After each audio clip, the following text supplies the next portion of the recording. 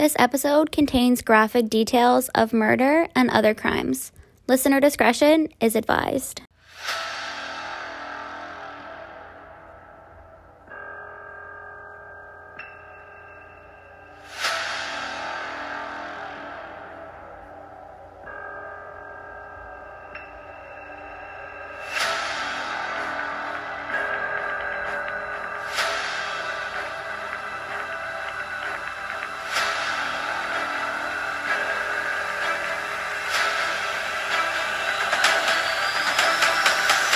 Hello everyone, and welcome back to Not Always Polite. Hope you guys are having a great week so far. I've had a busy week. I don't know what I did, but I'm fucking tired, so I feel like it was busy. I don't know, maybe it wasn't. Today I have kind of a shorter episode for you. Let me know if you guys like these shorter episodes or not.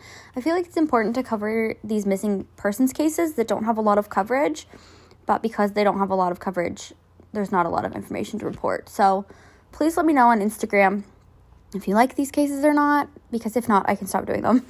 I just think it's good to get these people's stories out there, but if not, definitely let me know. I would really appreciate it. So today I'm going to talk about, and I'm probably going to pronounce this last name wrong. I tried to Google it, but I don't know because Google says it kind of like not what I would think. So this gentleman's name is Landry Ntiwari, and he was born on January 9th, 1989. At the time of his disappearance, he was living in Burlington, Ontario, but on his 28th birthday, while visiting the Fallsview tourist area of Niagara Falls, he was seen on video surveillance and then never seen or heard from again. He checked into a downtown hotel and stayed for the night. For reasons unknown, this was his 6th trip to Niagara Falls since October and his 2nd visit that month.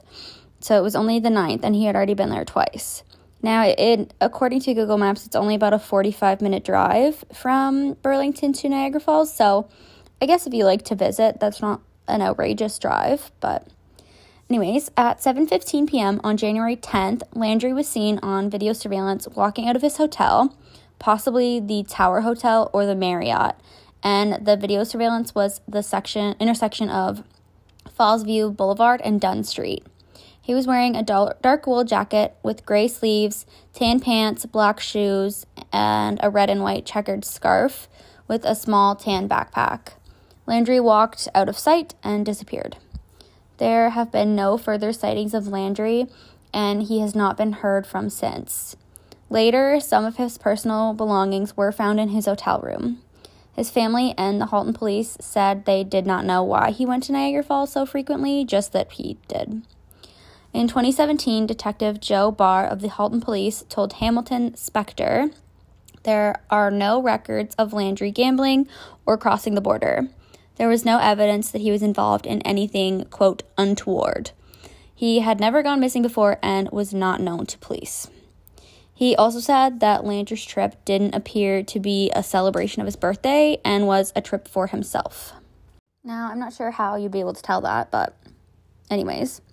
Landry reportedly liked his privacy and didn't have a close network of friends, so it's unknown why he was making trips there. If it was to visit someone, they don't know. And although he frequented the city often, he was not known to hotel staff, so he must have been staying somewhere else during his visits. Landry is described as a black man, 5'5" to 5'6", and 154 pounds with curly black hair. In 2013 to 2014, Landry was a student at Carleton University in Ottawa. Although he was last seen in Niagara Falls, he is reported missing from Burlington.